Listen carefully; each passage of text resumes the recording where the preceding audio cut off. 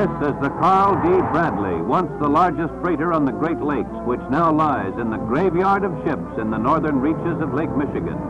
Anyone that hasn't been in a storm like that doesn't understand what it does to your psyche. You know, you're scared, and if you're not scared, you're a liar. When you question whether you should go out or not because of rough weather, you're in the wrong ballpark. That's what they're paying us to do.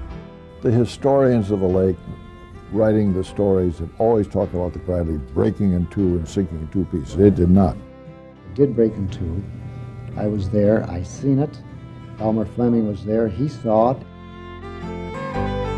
'Twas fall '58 when I got the chance to ship on the Bradley upbound. These are voices from one of the Great Lakes' most controversial shipwrecks, the largest freighter ever lost on Lake Michigan, the Carl D. Bradley.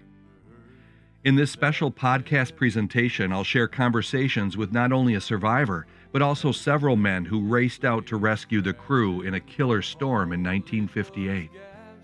I raced to the top of the deck. Most of these interviews are exclusives and are all copyright to Airworthy Productions and may not be rebroadcast without written permission. I'm Rick Mixter, and this is the story of the ship that time forgot, the Carl D. Bradley. And I'll never forget that night on the deck when the Bradley was torn and then gone.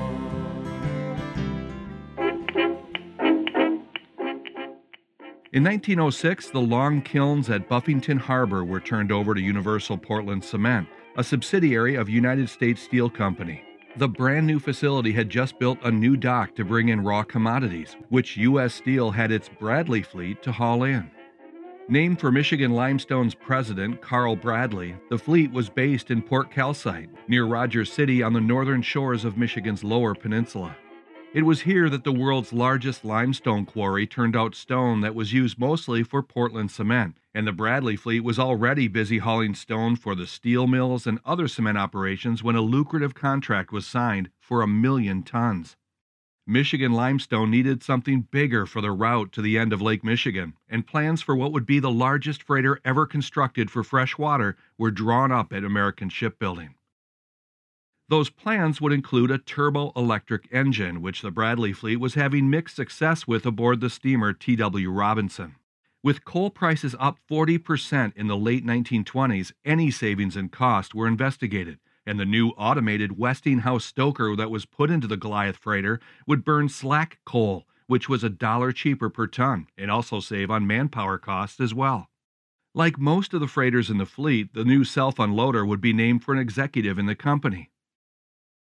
As the flagship for Bradley Transportation, the honor would go to Carl David Bradley, but he already had a ship with his name. That 550-foot ship was renamed John G. Munson, and the name Carl D. Bradley was painted onto the new 638-foot side of the new freighter. Launched on April 9, 1927, the Bradley was fitted out and christened for duty at Calcite on July 28, 1927. Goderich native and longtime skipper Bill McLean was the first to command the ship. The entire operation at Calcite was shut down to allow everyone to see the modern wonder, which loaded with 14,627 tons of limestone for the cement plant in Indiana. U.S. Steel Vice President Chris Buchema took several trips on board the flagship. The Bradley was the fine ship that we had. It was the finest ship. The Bradley had been the sort of the queen of the lakes for more years than any ship had at that point in time. She was 638 feet 9 inches, something like that, and she was the biggest of the ships of its type.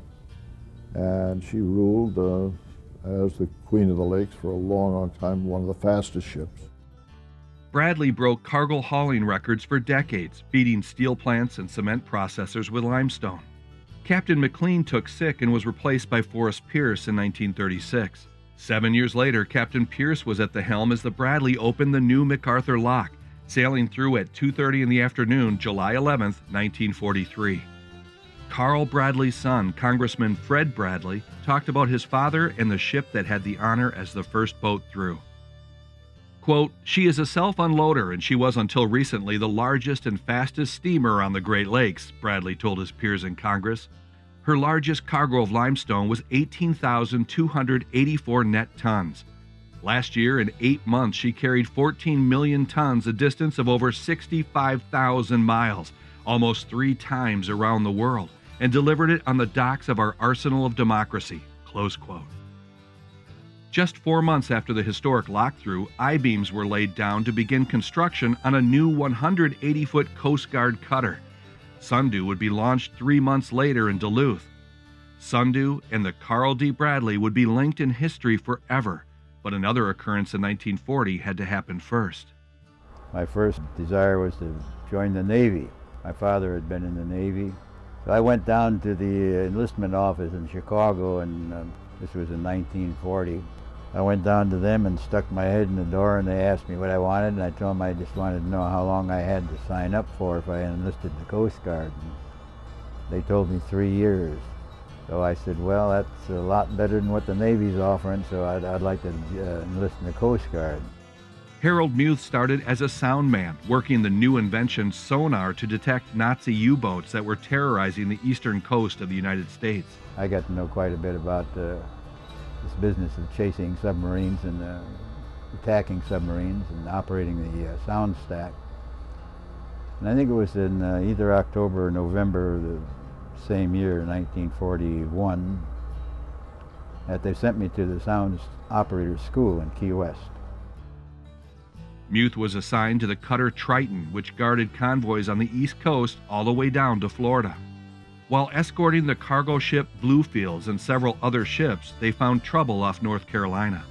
In the vicinity of Cape Lookout, we picked up a contact, and we made 2 charges on him, 2 depth charge attacks, and then had to resume our station on we were on the starboard quarter of the convoy. And just as before we got to the station, our station, the submarine let fly with 4 torpedoes and hit 3 ships. And shortly thereafter, we were told to muster the remainder of the convoy, take them to Key West. But before we left the scene, the U-boat, evidently damaged by our depth charge attack, surfaced right in the middle of the convoy, what was the remainder of the convoy.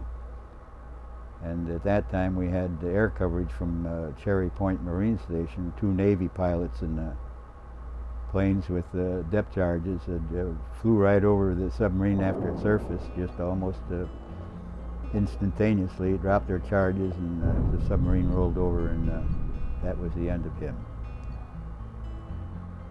So that was the beginning of our escort duties. In another incident, Muth would find another contact off the coast of Florida. The Thetis, which was alongside of us in the screen, picked up a contact, and they told us it was a good one, so we went over and told them we'd provide a screening for the Thetis as she made her attack. She dropped some charges and recovered some lubricating oil, some broken deck gratings, wooden grating, and some diesel oil, and a leather jacket. So we went in and dropped a few more charges on it and brought up a bunch of fuel oil. And we later learned that that was the U-157. After assignments in California and Alaska, Muth was transferred to the Great Lakes, assuming command of the Sundew in 1957. The Carl D. Bradley would have several full-time skippers after Captain Pierce left the pilot house in 1950. 4 years later, its final captain took command, Roland Bryan. I heard that the Great Lakes, get pretty rough at times.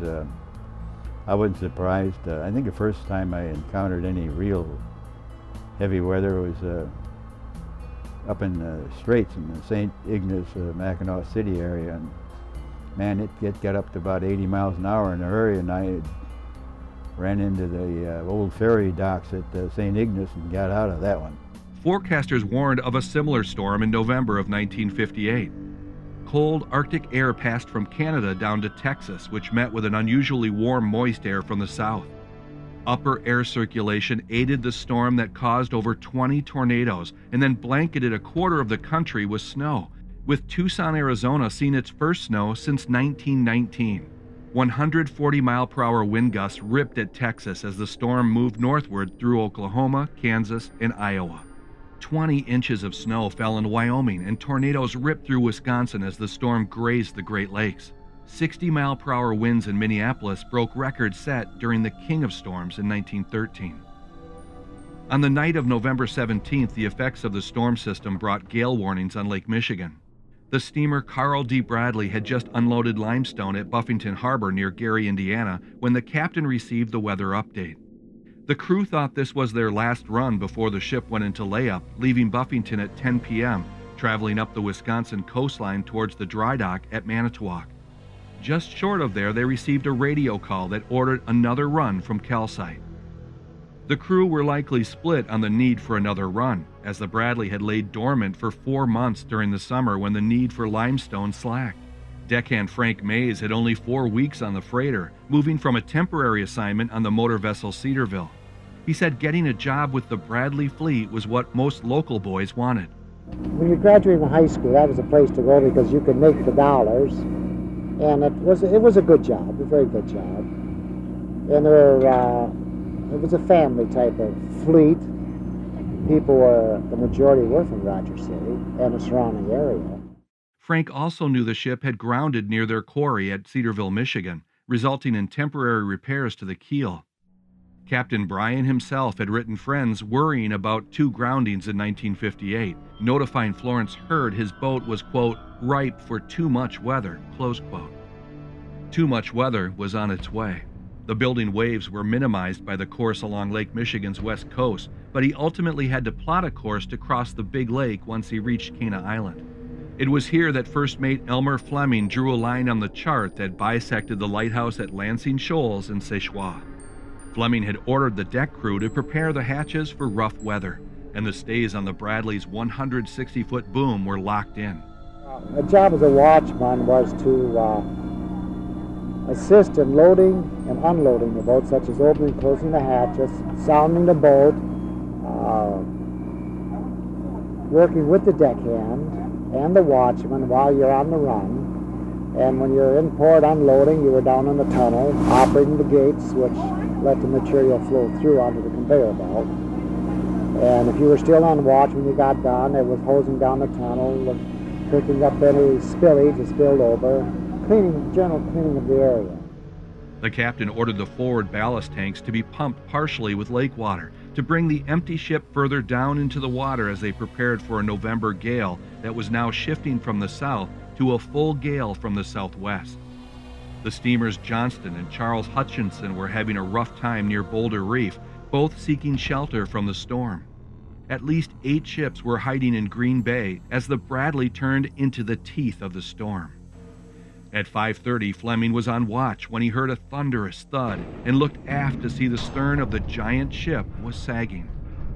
As the deck began to part, he made 2 mayday calls with their location 12 miles southwest of Gull Island.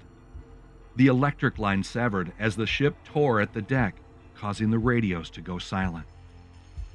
Having a cigarette with another crewman in the dunnage room, Frank Mays says the thud he heard echoed through the empty cargo hold. We had no cargo, and being a cargo hold is hollow, the sound traveled through. It was a loud thud that you knew instantly that there's something had happened. We didn't know if you were hit or you hit.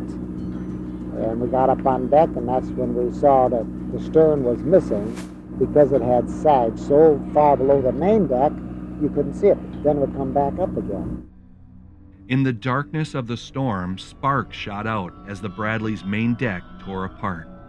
And you could see the flashes of blue light as the electrical cables were starting to part one by one. I was in an area right about here when I first made said, someone get the life raft ready, which was in an area here.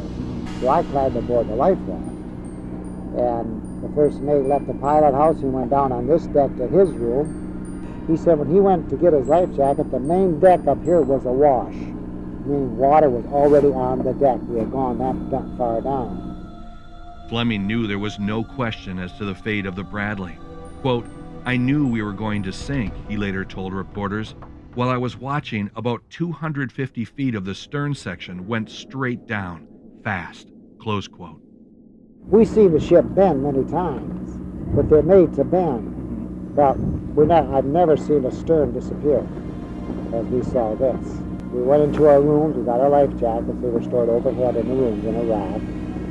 And we crossed over from the port side, which is left, to the starboard side, which is right, because we saw the danger and it was already in the process of breaking up, and we knew we couldn't get aft. At least I felt I couldn't get aft, so I went topside up to the pilot house deck where the life raft is kept. With a widening gap amidship, the only escape for the captain and the men of the forward end would be on a 16-person life raft, essentially pontoons with fencing attached to both sides. So I just climbed aboard and I started preparing, make sure everything was loose, the raft itself was loose, it could be picked up because it sat on this rack to be free floating, just to float away. And at that time we were going straight down until apparently it became top heavy, and then she started to list to the port, and just went faster and faster, and finally just very fast, and tipped right on the side. And when I came up out of the water, I came up next to the raft, got on board, and I did not see any more of the forward end. All I saw was the after end, still on even keel, floating. The life raft crashed into the water and no one could hold on. Frank said he surfaced and with a short swim was on the raft. The first mate and 3 watchmen were the only ones to make it off the Bradley alive. As we were getting sort of on the raft, sitting and watching, we were in a position here, so apparently this had drifted that way because we could see the starboard side of the after end. We were approximately 50 to 60 yards away. And we watched it, just kept watching. It was all lit, just as if it was still underway as a full ship. Mays believes the Bradley sank in 2 pieces, watching the bow slip beneath the waves while the stern sat upright in the 30-foot waves. The cargo hold, we think, it filled with water, became heavier here that it just tipped the ship right straight up. The wheel right out of the water up here, and just started to go under. And when the ice water hit the hot boilers, that's when it exploded into a red ball of flame. And the lights were still on, and then it just disappeared, and everything was dark. That was it. It was gone. Deck watchman Dennis Meredith didn't have time to even put his shoes on. He was on the raft in a sweatshirt and pants. Yeah, I was dressed for heavy weather because I was on watch and I had been on deck. So I was pretty well protected with clothing, where some of them weren't, because if they're lying in bed and they're sleeping, and they could grab what they could. A giant air and sea rescue mission converged on the area after hearing this distress message. We are breaking up and in a sinking condition. Elmer Fleming's distress call had been heard throughout the lakes, and the Coast Guard response teams kicked into action. The 180-foot cutter Sundew was minimally staffed in Charlevoix, Michigan. Captain Muth's wife had just come home from the hospital with their new son. He was born just, I think, on the 12th of November. And my wife had come home from the hospital just 2 days before the Bradley sank. So that was on the 18th of November. And my mother was with us. So she had prepared a nice evening meal, veal roast. I remember that. Just as we were ready to sit down to dinner, the phone rang, and I was informed that the Bradley had broken up and sank up around Boulder Reef. So I never did get to eat that veal roast, but we got down to the ship in short order, and the crew had already taken measures to unload some of the heavy equipment, our sinkers and chains, so forth, off the buoy deck, and we were taking on water in a couple of fuel tanks that were empty forward to give the ship some ballast and better stability. and made a recall. So we didn't have an opportunity to get the entire crew back, but when we had 22 people on board and we had a couple of cooks and a hospital corpsman, and I was told that they had enough for the deck watches and the engineering watches. We got underway, and I think that was about 6:15 or 6:20 that night. The severity of the storm was felt just as soon as the Sundew found open water on Lake Michigan. As soon as we cleared the breakwater, we ran into some heavy swells and waves. And at that time, we encountered a 36-foot lifeboat that Charlevoix Lifeboat Station had dispatched. He came up on the call-in channel and said that he was having problems with his steering gear and he couldn't hold to a course. And what should he do? So I told him, well, I think the best thing for you to do is get back to your station, get out of this weather. I don't think he would have been worth a grain of salt anyhow, to go out 45 miles into the lake in those conditions. So we told him to go back, and we set a course for the sinking site. It was 300 true. As 4 men on a lifeboat were tossed about in 30-foot seas, the Sundew pushed on, with a fraction of her crew in hurricane-force winds.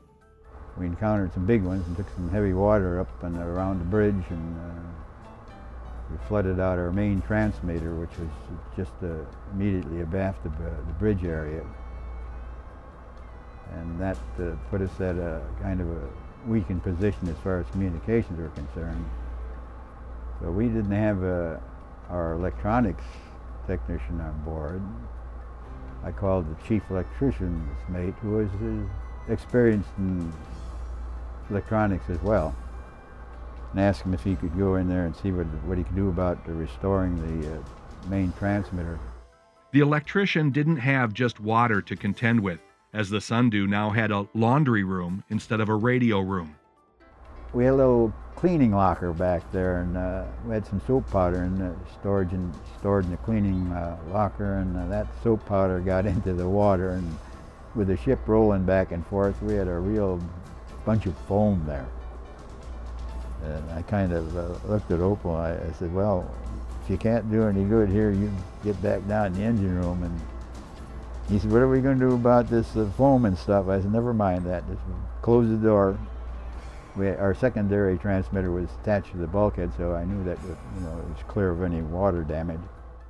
Operating on the secondary radio, Sundew could talk to Charlevoix and other ships, but could not communicate with aircraft that were dropping flares and searching for survivors. Corpsman Warren Toussaint remembers you couldn't walk safely when the ship pitched and rolled in the storm. You didn't walk. Every step, you went down one step like you were probably a cripple. One time, be sure you got a hold of yourself, because you'd get slammed against that bulkhead. But I didn't. Warren says a few of the crew figured the best way to stay safe was to anchor themselves down. The first time I went down, I went to the mess deck, and the kids were tied to the tables. Okay, now that's a true story. I saw it. The second time I went down, I went to the officer's quarters. He had his butox there against the bulkhead, and his other hand's across here, and he stood that way all night. The men on the Sundew knew they were in much better condition than anyone on the Bradley. The 4 survivors rode the raft all night, flipping over in mountainous seas. Fleming knew there were other ships in the area. The question was whether they could be found in the darkness and spray.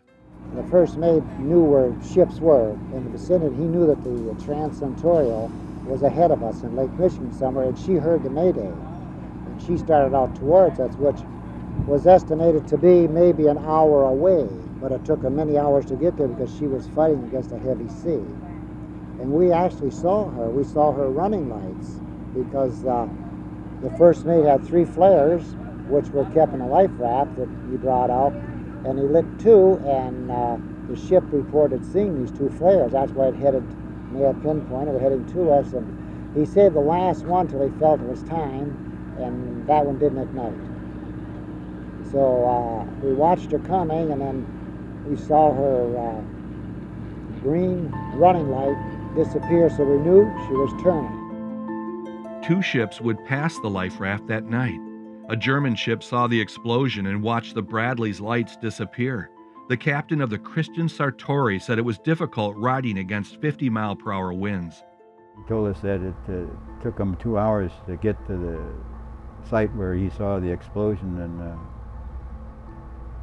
when he arrived there he saw nothing but a damaged tank. That was the only thing he saw. And I think what he saw was that capsized lifeboat. It was aluminum, and in its over capsized condition it looked like it might have been a tank, but I think that's what he saw. We rolled officially 3 times to 55 degrees. You ever been in a roll of 55? No, you don't want to be. We had sparks on our electric board down below because the board was underneath what came down. Hey, no fun. The engineer on duty was now passed away. I put my foot to go down, and he's coming up. He's got 1 foot on the ladder, and he's looking up at the clinometer. You know what that is? And he said to me, if that thing goes above 55 degrees, I'm out of here. 3 times it was at 55 degrees, not 60, not lying. We never would have come back from 60. I got a complaint from the engine room, said the water's coming down the stack, and evidently our main electrical board in the engine room was right under the stack. And the water was hitting the board, and they were afraid we were going to short the board out and lose power.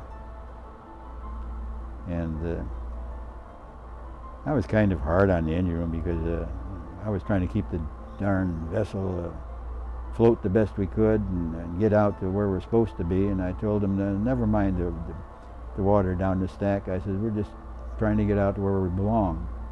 And if it comes down the stack, it comes down the stack. So this is keep a good supply of rags and whatever you need to wipe off the board. And well, they're not going to wipe off any wet board, I guess. But the captain says the hardships endured are part of the deal when you sign up to save lives. well, that's what they're paying us to do. And when you question whether you should go out or not because of rough weather, you're in the wrong ballpark. That's when we do the best job is when we go out in the storms. And there's never been any thought in my mind that you don't have to come back. You come back if you're doing the job right. So that yes, you go out in rough weather, but there's no such thing as you got to go and you don't have to come back. There are reasons to come back, just as there are reasons to go out. So our Coast Guard vessels are pretty sturdy, and their stability is good, and they're built to handle rough weather. The captain on the Sartori had been in the storm for hours. He asked the Sundew if he could continue on south. He had to go to Chicago to either discharge and take a cargo aboard or vice versa. The locks, the Welland Canal locks, closed sometime around the 15th or maybe between the 10th and 15th of December. So he had a time element problem, and I recognize that, but I said, Captain, I said, another 3-4 hours isn't going to make that much difference, is it? And his only response was, I've got to make the locks, I've got to make the locks. And he talked in broken English, and I don't know whether he understood English very well, but he knew what I was saying.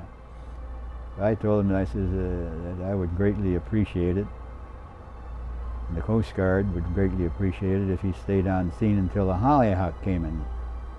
The Hollyhock was an old lighthouse tender, which had a following sea that pushed her from Sturgeon Bay, Wisconsin, out to the search area. Even with the wind, it wouldn't arrive until the next morning. He called me again, and I said, well, we've got the Hollyhock coming. She's going to be due in here around 2 o'clock. Could you stay till 2 o'clock? No, I got to make the locks. So at that point, I knew he was getting pretty edgy, and I said, would you stay another half hour? Yeah, he says, that I'll do. So he stayed another half hour. And when the half hour was up, he said, well, I go now. I said, well, could you give us another half hour?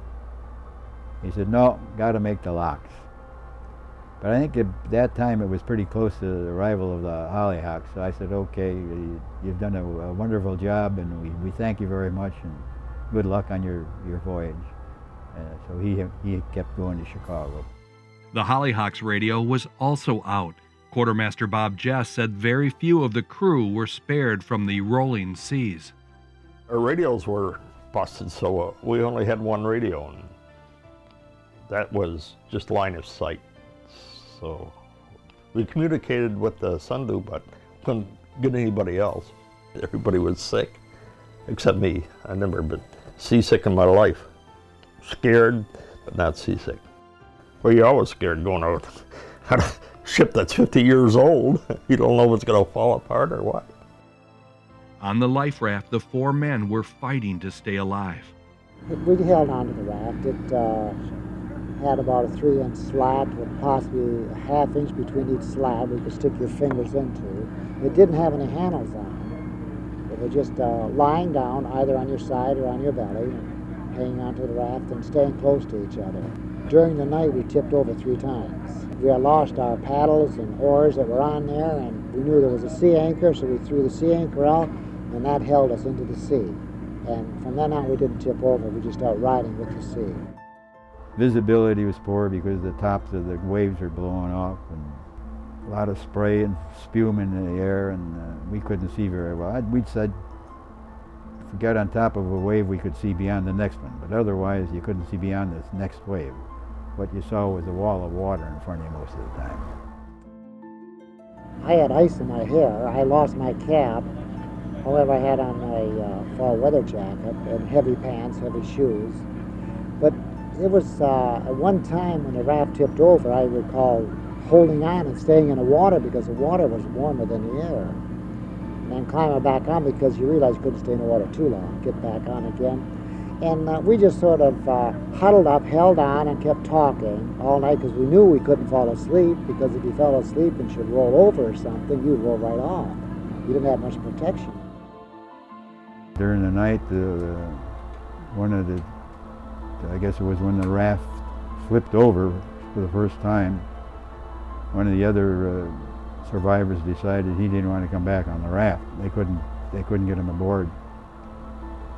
And just before we picked him up, maybe an hour earlier, the other fellow who was on the raft decided that he was going to swim to shore. And he dove off, and they couldn't convince him to come back either. The crewman almost made it to the shore of High Island and was picked up by the freighter Trans-Ontario after noon on the 19th. A doctor was airlifted by chopper from Charlevoix, but the ordeal was too much for the sailor, who died shortly after coming aboard. Sundew's medic didn't believe anyone could stay in Lake Michigan for very long. Between you and me, I don't think any of them had survived more than 15 minutes. And we didn't get there for 4 hours, so figure that one out. I mean, we couldn't, we couldn't. Not being able to check every piece of debris in the water haunted Warren for the rest of his life. We didn't begin to notice people in the water. Once in a great while, the searchlight would see like a jack, but you're going this way, this way, this way, and if people don't understand, you don't have a set light. It's not a car light. You're trying to hold, and all of a sudden there's one, and then it's gone. And you can't find it because they're in and out of the waves. That's how it is. We heard from Charlevoix Lifeboat Station that the airplane had spotted an overturned lifeboat. And we went down to look at the lifeboat. We came alongside of it and picked up one end of it, saw that there were no survivors or victims under it. And then the Hollyhock at that point called us and said they were seeing victims north of Gull Island. And we dropped the lifeboat and went up to retrieve those people that were coming around the north end of Gull Island. We picked up, I think, 9. Now drifting with a wind 5 1/4 miles east-northeast of Gull Island, Frank Mays and Elmer Fleming were encouraged as dawn broke. We saw when daylight came, we were looking around, and the first mate knew the position we were in. He knew the islands, and he had pointed out that there was High Island and Trout Island, which we were heading through. He made a remark that maybe we can make it to an island, because if we don't, we're going to be back out in open water again. And we were looking around, and I looked towards behind me, and that's where I saw this airplane coming. And it headed right to us. Along about 6 o'clock, I decided to take a run up to the northeast, look around Trout Island. I thought perhaps some of the debris or wreckage or whatever was in the water had gone by us, and I'd go up there and take a look. So we went up there, saw no sign of anything up there, and I turned around and thought, well, perhaps some of it had gone by the southern tip of Gull Island. Sandhu was rotating men on the bridge as lookouts, and one of the men from the galley took the binoculars as they approached Gull Island. We had a cook up in the wheelhouse who was acting as a lookout. He said, "Captain," he said, "I think I see something." I said, "Where?" He said, "Almost dead ahead." I took my binoculars and looked up dead ahead, and sure enough there were two men in what I thought was a boat. Looked like they were sitting upright. And my first inclination was that these might have been a couple of deer hunters from High Island that had weathered the storm and decided to try to make it back to Charlevoix. But when they came up into view as they rode on top of the wave, we determined that it was a life raft, not a boat. And then we knew that that was probably some survivors from the Bradley. When they come alongside, we still had heavy seas yet, but the captain of the Sandhu put it broadside to us so that he drifted in. That calmed the sea for us. And they threw us a line which neither one of us grabbed because we didn't know we couldn't grab. We had no idea. So a couple of guys off the Sandhu jumped immediately on the raft, secured the raft, and grabbed us and just snaked us over the rail. Fellows on deck told me that they had a big grin on their face when they came aboard. So they were glad to see us. But they were just pretty near done in. They had a rough time. It was a rough night for them. Sandhu's corpsman was ordered to get some sleep in anticipation of picking up survivors at daylight, and Warren Toussaint loosely tied himself to his bunk to stay in place in the rolling ship.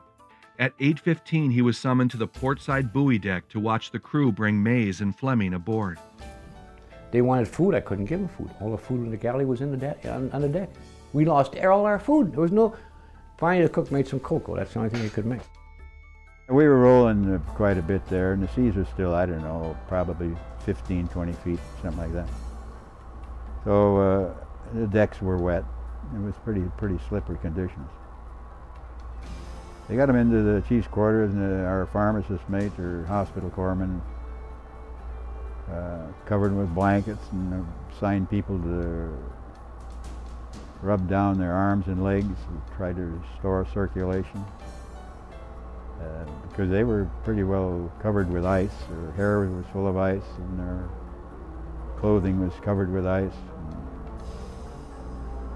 They were well attended. The pharmacist mate did a bang-up job, I thought. The survivors report hearing a thud before the stern started to sag. Terror and confusion followed. Then they were in heaving waters with ice starting to form in their hair. The fortunate survivors of the worst Great Lakes shipping disaster in 18 years. Captain Muth was anxious to get statements from the survivors, especially if it could save additional lives. The medic said the skipper wanted to know when the men were warmed up and ready to talk. He says, as soon as you think that I can see them, I want to ask them questions. I said, come on down, they're in good shape. He came right down, he talked to them about what happened. I stood aside. As he started to walk out, both of them said, stay in the area, we want you to find some of our shipmates. I thought they were a couple of tough cookies. When I talked to them, they responded to my questions readily. There was no hesitation on their part. And, they answered every question I put to them. When I asked them if they wanted us to go back, they were pretty strong in their position that, no, you stay out here and keep searching. The Sandhu continued as on-scene commander for another 5 hours, searching Lake Michigan for any other crewmen. Just after lunch, the survivors started going into shock. See, I was taking their temperature 15 minutes for hours on end. And when their temperatures went up about 1:32 in the afternoon, I said to Captain, this is it, we've taken them back. That's what they think I helped them out. I didn't allow them to get sick. Between you and me, I think Frank was saved mostly because he was very mature, and also the fact that the man he was with was the first mate who'd seen some time on the lakes, and he kept telling me, don't get off the life raft, no matter how you feel. Don't leave the raft. The Coast Guard will find us in the morning. Yeah, but they passed us tonight. We could get within 100 yards, we couldn't see them. Corpsman told me that the two survivors had a rise in temperature. He's taken their temperature. So he said that might be an indication that they could possibly be going into pneumonia. So I said, all right, we'll call a halt to things, and told the Hollyhock to take over as on-scene commander, and we went back to Charlevoix. I think we arrived there, it was just about dusk, maybe 4:30 or 5 in the evening. At the hospital, Frank and Elmer met with company officials who confirmed they were the only survivors. 33 of their friends had perished when the Bradley went down. We had no idea. We thought the other ships in the area could have picked up some could have got on the lifeboat. We had no idea, probably until about the very next day, after being in a hospital, and then you start settling in a little bit and talking to maybe some of the company officials that came over immediately, and then telling us how many did and how many that did not. They had no physical, very hard injuries of any kind. They weren't. They were calm. But one thing people don't understand is, if you're rescued, people don't jump up and down and say, "Hey, you find me, give me a hug." You know what they do? They look at you, and their eyes are black, like yours right now. And they look at you because their half brain says, "I'm saved," and the other half says that's true. And they don't talk a lot. And you think there's something wrong. They're not there. Almost like a prisoner of war. Relatives and friends of crewmen wait on the shore for news from the rescue crews, but hopes gradually grow dimmer and dimmer. Sundu pulled into Charlevoix and was intending to head to the Coast Guard dock when the skipper realized that an ambulance was waiting on the public dock. He ordered the cutter there and noticed it was packed with journalists awaiting word of the search. Yeah, I was surprised in a way. I didn't know that, Charlevoix is a small town. But evidently there were people from out of town. There were television people and newspaper people all over the place. And there was kind of a big crowd on the city dock. We normally didn't tie up to the city dock, but when I saw the ambulances parked there and the crowd, we turned around and around the lake and tied up to the city dock. One by one, the bodies are brought ashore. There were some reports that the ship split in two before sinking.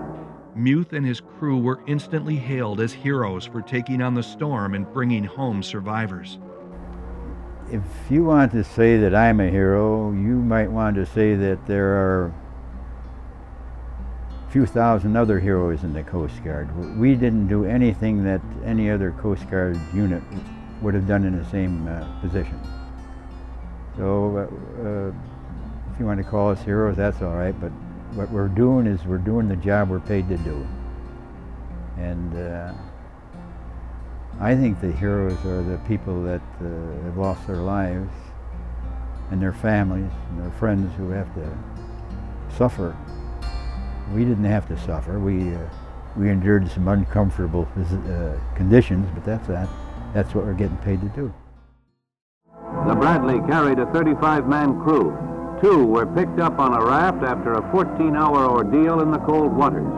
The search continued in hopes that others might have reached islands in the area, but to no avail. Coast Guard Albatross UF 2135 flew over the area of the sinking and noted an oil slick. Those coordinates were shared with the Sundu, who ran out during buoy retrieval operations on December 2nd. Since we were in the vicinity, I thought I'd make a stab at trying to locate the Bradley. And we had a pretty fair position on it. We went to that area and made a couple passes in the north and south mode. And I think on the third run, we had our fathometer on with a recorder attached to it, which would record a silhouette of anything on the bottom. And we ran across something that looked like a silhouette of a large ship. It had a pretty even trace on the graph, and then a big upsurge and a quick return to the bottom line. So I took our position as best we could at that time with the radar, and took the tracings and the fathometer recorder and sent them into Cleveland. told them what had happened, where we were, and what we had received. A 7-man ground team scoured the tiny islands of Gull, Whiskey, Squaw, and Garden Islands, finding only a life jacket and some scattered debris. In the meantime, the Coast Guard Commandant of the Great Lakes was picked as part of a 3-man team to investigate the casualty. In fact, they held, I think, the opening session on board the Sundew in our wardroom.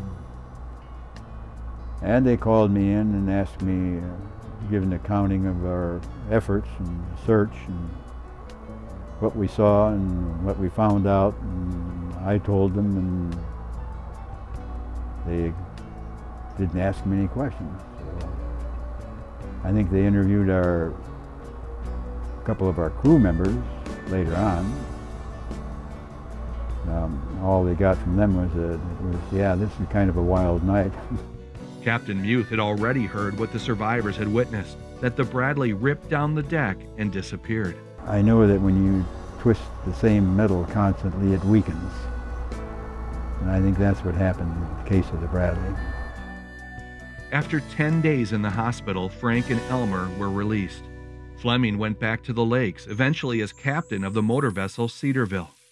Frank Mays wasn't about to go aboard a freighter. After that, I had no desire. I just said, nah, I believe I would said, I'll try a different career. Each of the 33 families who lost loved ones were left grieving just days before Christmas. As president of the fleet, Chris Buikema made a point to visit the families in northern Michigan. I made a personal campaign of going around to many of all those, certainly in the Rogers City, Sheboygan, on away, those areas, those farms around there where these boys had come from, these people come from. And I went around and visited the survivors. And that was a rough deal. I mean, you know, it was at a time, the boat went down the latter part of November, what was it, the 18th, something like that. And so people were getting ready for Christmas. So it was a rough time for everybody. It was a lot of pathos. And I'll never forget one mother in Sheboygan telling me that she didn't know what she was going to do because her son, who was so tall, always put the star on top of the Christmas tree. And there sat the Christmas tree. Pretty rough. And yeah, that goes with the territory. Speculation always circles after sinkings that the captain was pressured to get the cargo through. Buikema insists it wasn't true. It had not occurred to me or any of my predecessors, to my judgment, my best of knowledge, that indeed anybody should tell them how to sail a ship. As a matter of fact, there would be great resentment if you ever tried to tell a captain. Out of the Bradley situation I did, however, much to the resentment of the masters. I called them together and told them I would never tell them to leave the shelter of a safe haven. But I was directing them that any time full gale warnings were up, they were to take safe haven and stay there until the gale warnings were gone. That was an order. And from then on, well, they resented that very much. An $8 million lawsuit was announced, but eventually it was settled at just over $1 million. Over $100,000 were raised by a collection of the newspapers and most of the sailors of the Bradley fleet.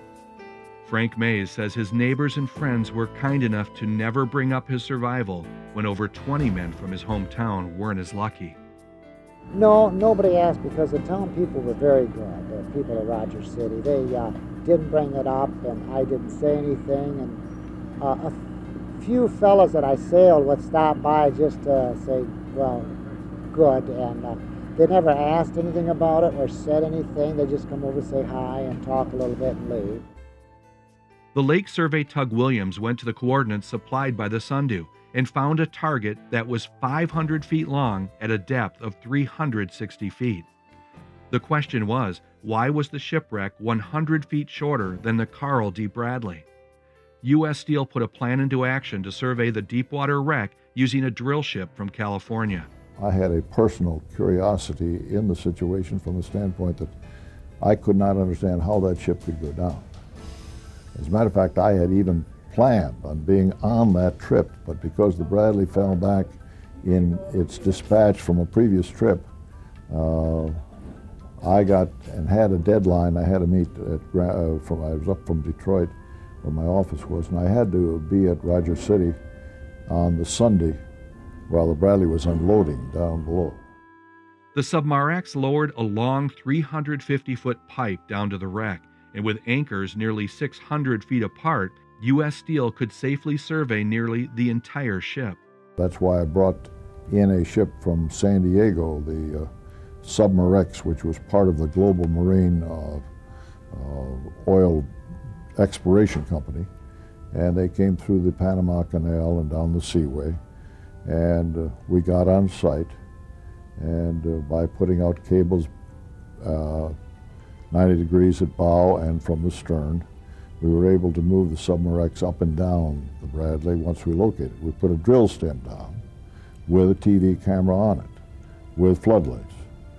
But the visibility was extremely poor. I was astounded. I had always thought that the Great Lakes and Lake Michigan, I lived on it most of my life, that would be very, very clear. But it was very murky and full of sedimentary fineness in the bottom.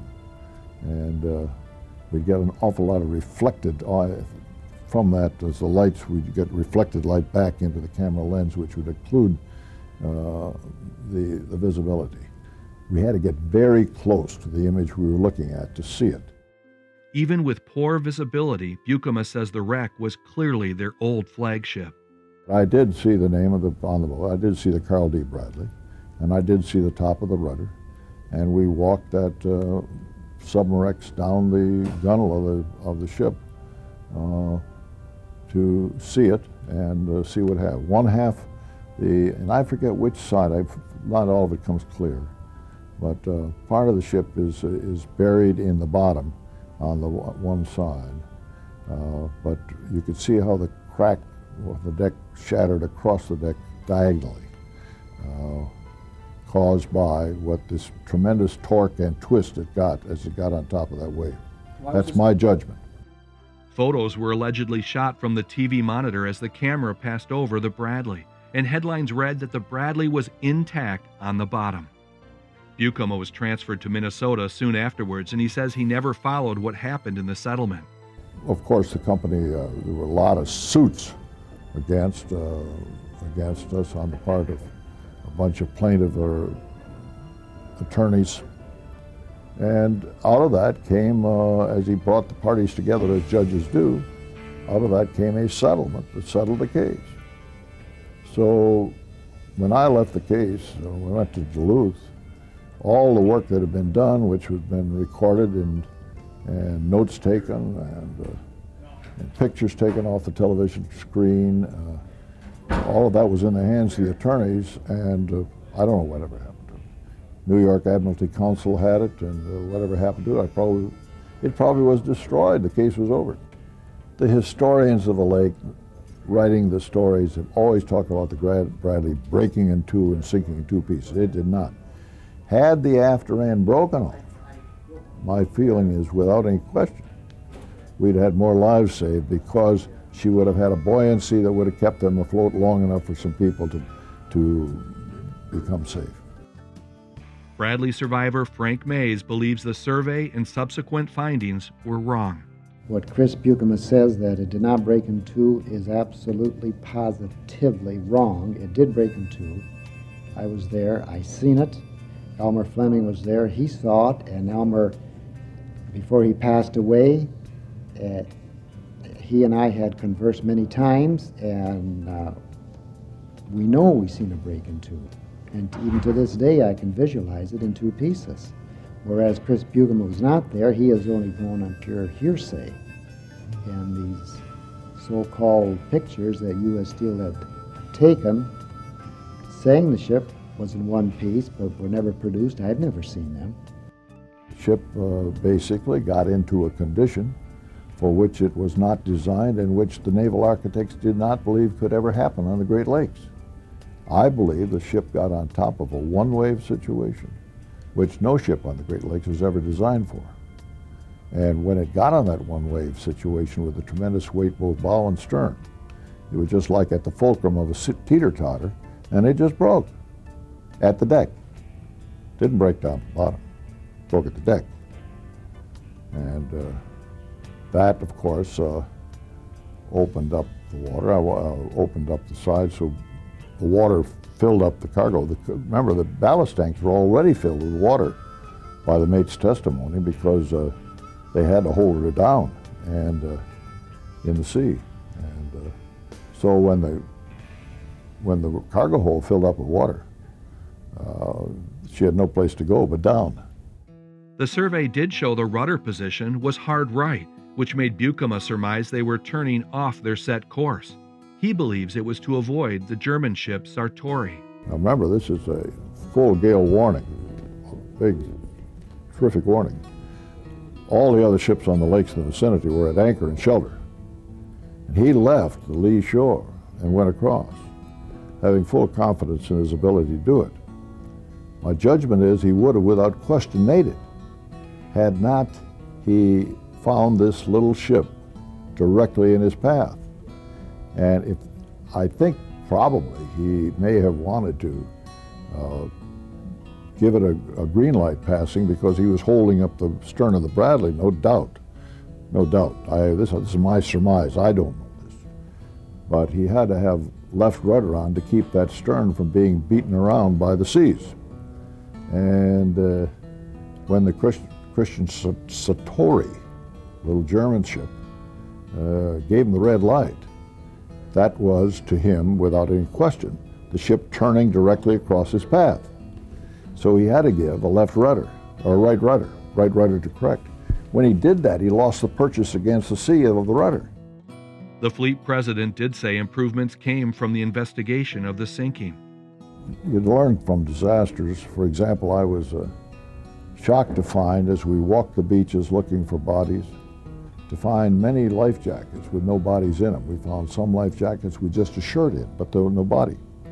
And I suddenly realized that the reason was that none of the life jackets, which were Coast Guard approved, regular regulation, had any crotch straps on. So in other words, the body could go limp, and the action of the body floating on the water and the surface, the body would wash out of the life jacket, which would have greater buoyancy. And there were no crotch straps to hold the body in, and it washed out. We immediately changed all of our life jackets and sewed them in. I notified the Coast Guard, didn't ask their permission. I notified them what we were doing, and it was up to them if they wanted to change the standard. I also put a life raft aft. There was one forward, so that basically the proposition of taking the time to swing the davits and get the boats out, they'd still have some alternative. The wreck of the Carl D. Bradley soon faded from most people's memory, as other wrecks occurred, like the Daniel J. Morrell and the Edmund Fitzgerald, which had a top 40 song written about its loss. Frank notes that 4 more sailors were lost on the Bradley than on the Fitz. The Fitzgerald seemed to get all the honor and glory, and the Carl D. Bradley at Rogers City was just pushed to the wayside. Same way with the steamer Cedarville, nothing was said much about that. It sunk, and after everything was over with, people went back to their normal way of life. It was the success of the 1994 expedition to the Edmund Fitzgerald that led to discussions about relocating and diving the Carl D. Bradley. After painting several views of the Fitzgerald based on Expedition 94 footage, artist Jim Clary teamed up with a Mount Morris businessman to bring the Delta sub back to fresh water. Retired U.S. Steel Vice President Chris Buikema worried the trip would be dangerous. I really have some misgivings to an extent about even cooperating with you on this interview, because it's 37 years of agony that have been put to rest, and I just basically think that people don't want to have the thing all stirred up or anything of that nature.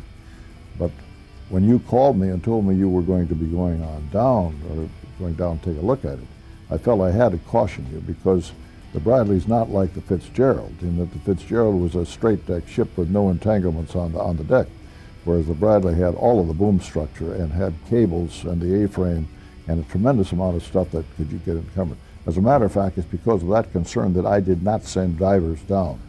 But you've got to be very, very careful you go down there, because there are an awful lot of cables and all the boom structure. There's a lot of debris down there, and the visibility is very, very poor. Bucum's worries were well placed. The first dive descended to the wreck, and the surface crew listened for what the sub was seeing. 350, 350 feet. Visibility is 0 feet. Visibility is almost 0. Sent the sub down on the first dive, which was my dive, and found out that the visibility had actually not allowed us to continue on. This was a safety call on the part of Delta Oceanographics, and of course we weren't pleased, but also as even Frank Mays said, we've had enough loss of life out here at the scene of this disaster. There is really no reason to continue on if it is a problem with safety, which it certainly was. So we were all disappointed, but tomorrow's another day. It looks like we're going to do some more appraisal tonight with the drop camera. There was some optimism that the wreck was only clouded because of recent bad weather. We had a storm come through yesterday, which accounted for a lot of the suspended turbulence that we still have at that depth. But the lakes change constantly, and 12 hours or 16 hours might make a tremendous difference in the bottom conditions. Frank Mays knew the danger, but he himself wanted to honor his crewmates with a plaque listing each of their names. Delta made a final dive, and he found himself near where the lifeboats were located. I saw the name. I didn't see the complete name. The pilot saw the Carl D. Bradley. I saw the word Carl. And then we were maneuvering away from it, and apparently the currents moved it a little bit farther away, and we lost sight of it. Frustrating? Yes. I wish we could have seen more of it, that we could have stayed really hugged alongside of it and kept going. In the direction we were going, we would have gone completely around the stern, up the port side, and to the area where the break is, the actual parting of the ship. They were a very, very short 29 minutes. I wanted to see more of it, however, but through maneuvering we got lost down there, and bringing safety in, it was decided to surface. But during the time I was there, I never thought that I would come that close to the ship again. Although I was inside of the sub, I was approximately 3 feet from it, and then the sub touched right against the side of the ship. And the part that we seen was the starboard side of the after end, and that part is sitting upright on the bottom. And it's just like it was parked there. In early May of 1997, Frank Mays returned to Michigan. This time the team used a remote-operated vehicle, or ROV, to make the dives.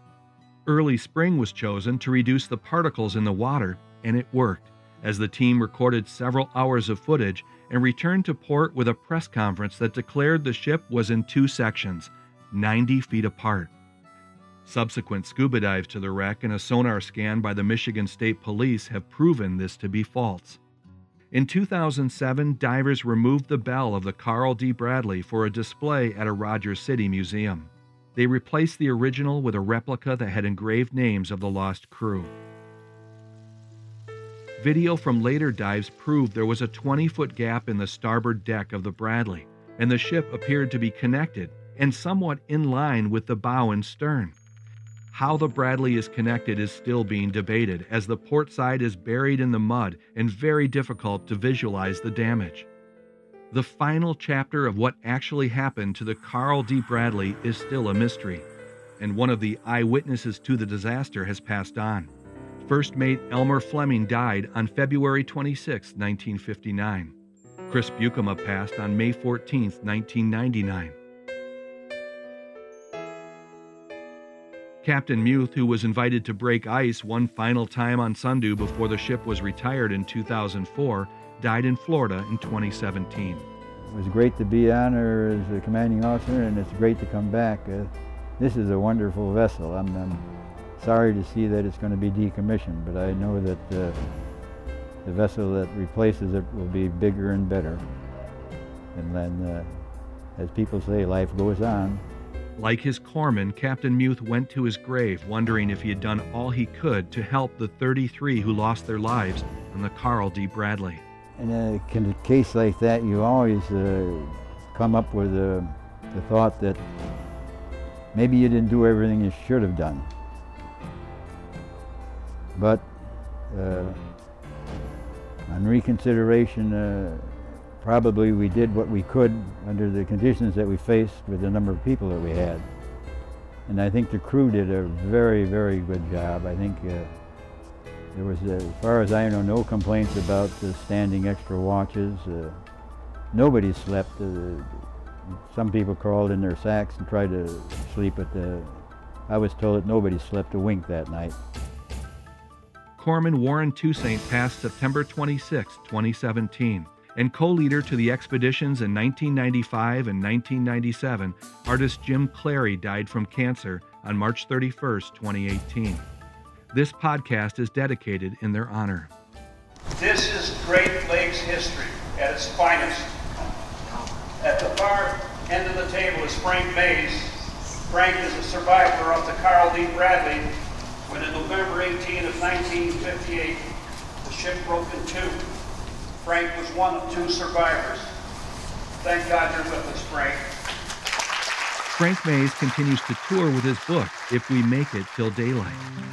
His lectures continue to not only captivate the lucky people who get to meet him, but also shine more light on a ship that time almost forgot. As a reminder, these interviews are copyright 2020 by Airworthy Productions, and nothing can be recorded or rebroadcast without written permission. Learn more about Great Lakes history at shipwreckpodcast.com, or find out more about the Carl Bradley in my documentaries Cutter Rescue, Final Run, and Deep Six. They are all available on www.lakefury.com or your favorite maritime museum. I'll leave you with a song that was inspired by my interview with Frank Mays, written by David O. Norris and performed by Dan Hall. You can find Dan's incredible music at www.danhall.com. For Shipwreck Podcast, I'm Rick Mixter. 'Twas fall 58 when I got the chance to ship on the Bradley upbound. The waves tossed her hard as I checked the holds and then heard that terrible sound. As the metal plates crashed and the hull it was gashed, I raced to the top of the deck, and we saw the ship torn by the wave and the storm, and the great Carl Bradley was wrecked. Now the Queen of the Lakes had not long to live as we unstrapped the raft and climbed on. Her lights were still lit, even though she was ripped, as she slowly sank and was gone. In the darkness and wave, we cheated the grave. Me and Fleming survived till the dawn, and we'd never forget, and I remember it yet, when the Bradley was torn and then gone. And now we hear the rhyme of the 29 times that the bell tolls the Fitz and her crew. And everyone knows when the nor'easter blows and the gales of November rip through, that sailors have died when the winds open wide, like they sing in the words of that song. Oh, but Fleming and I rode the waves and survived when the Bradley was torn and then gone.